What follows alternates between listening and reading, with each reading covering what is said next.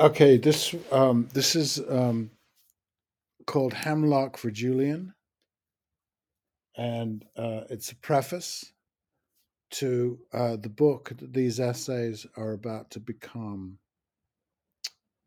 Preface: In the last decade, there has been a real shake-up in Western culture, driven mostly by women and Americans of African descent. Again, and there has been the predictable reaction. Only this time, unlike, say, the 60s, the case made by the reactionaries is directly refuted by evidence available on smartphones and spread shock horror by ordinary people on Facebook. To choose a word and its concept that drives the white male establishment from Taibbi to Hannity to frothing, let's go with woke. As I understand it, this word means awake or aware, the result of examining facts and subjectivities, the self really, as in the Socratic self, Socrates, superstar of the ancient world who was woke and taught others to be woke and was handed hemlock by those who were threatened by the spread of wokeness. Again, from Taibbi to Hannity, two white men, the reaction to the term and its users is not deep, it's just disdainful, it is sneering. I hear much sneer when my white guy friends that say the work. It's a very useful single syllable of sneer, unlike the more cumbersome politically correct. I may be wrong, but I think it was coined by a black woman. I think the white guys think so anyway, and their sneer reveals much. I've heard this sneer for years, demanding answers and using other triggers like Marxist, socialist, or equality, sneer, sneer, sneer. It's always the same people with the same sneer. An articulate chap on YouTube claimed that the woke were Marxists and all Marxists do is cancel anyone who disagrees with them. This is a meme, really, and the horse behind the mouth seems incapable of seeing clearly his projection. In fact, his ilk use Marxist and woke as reflexively and ignorantly as parrots, dismissing what they clearly do not know. As a Marxist myself, part of the analytic is to do precisely not that, not to cancel. It is he who is involved in as manic a cancellation as God committed in the Garden of Eden.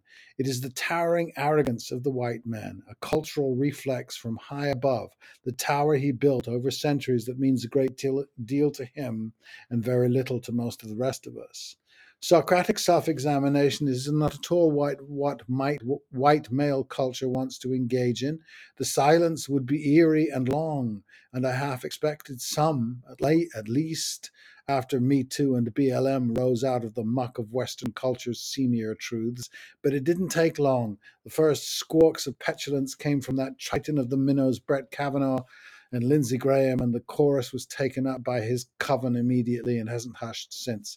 It is laughable, of course. Poltroons like Sam Alito, ambitious and envious from youth, scrambling at achieving and rising to supreme courtdom, which some fool sometime once imagined would be an institution of disinterest, but constructed to attract no one but zealots with vocabulary.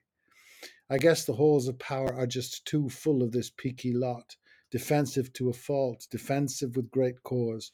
The unexamined life is not worth living, true, true, but the examined one is not for the faint of heart.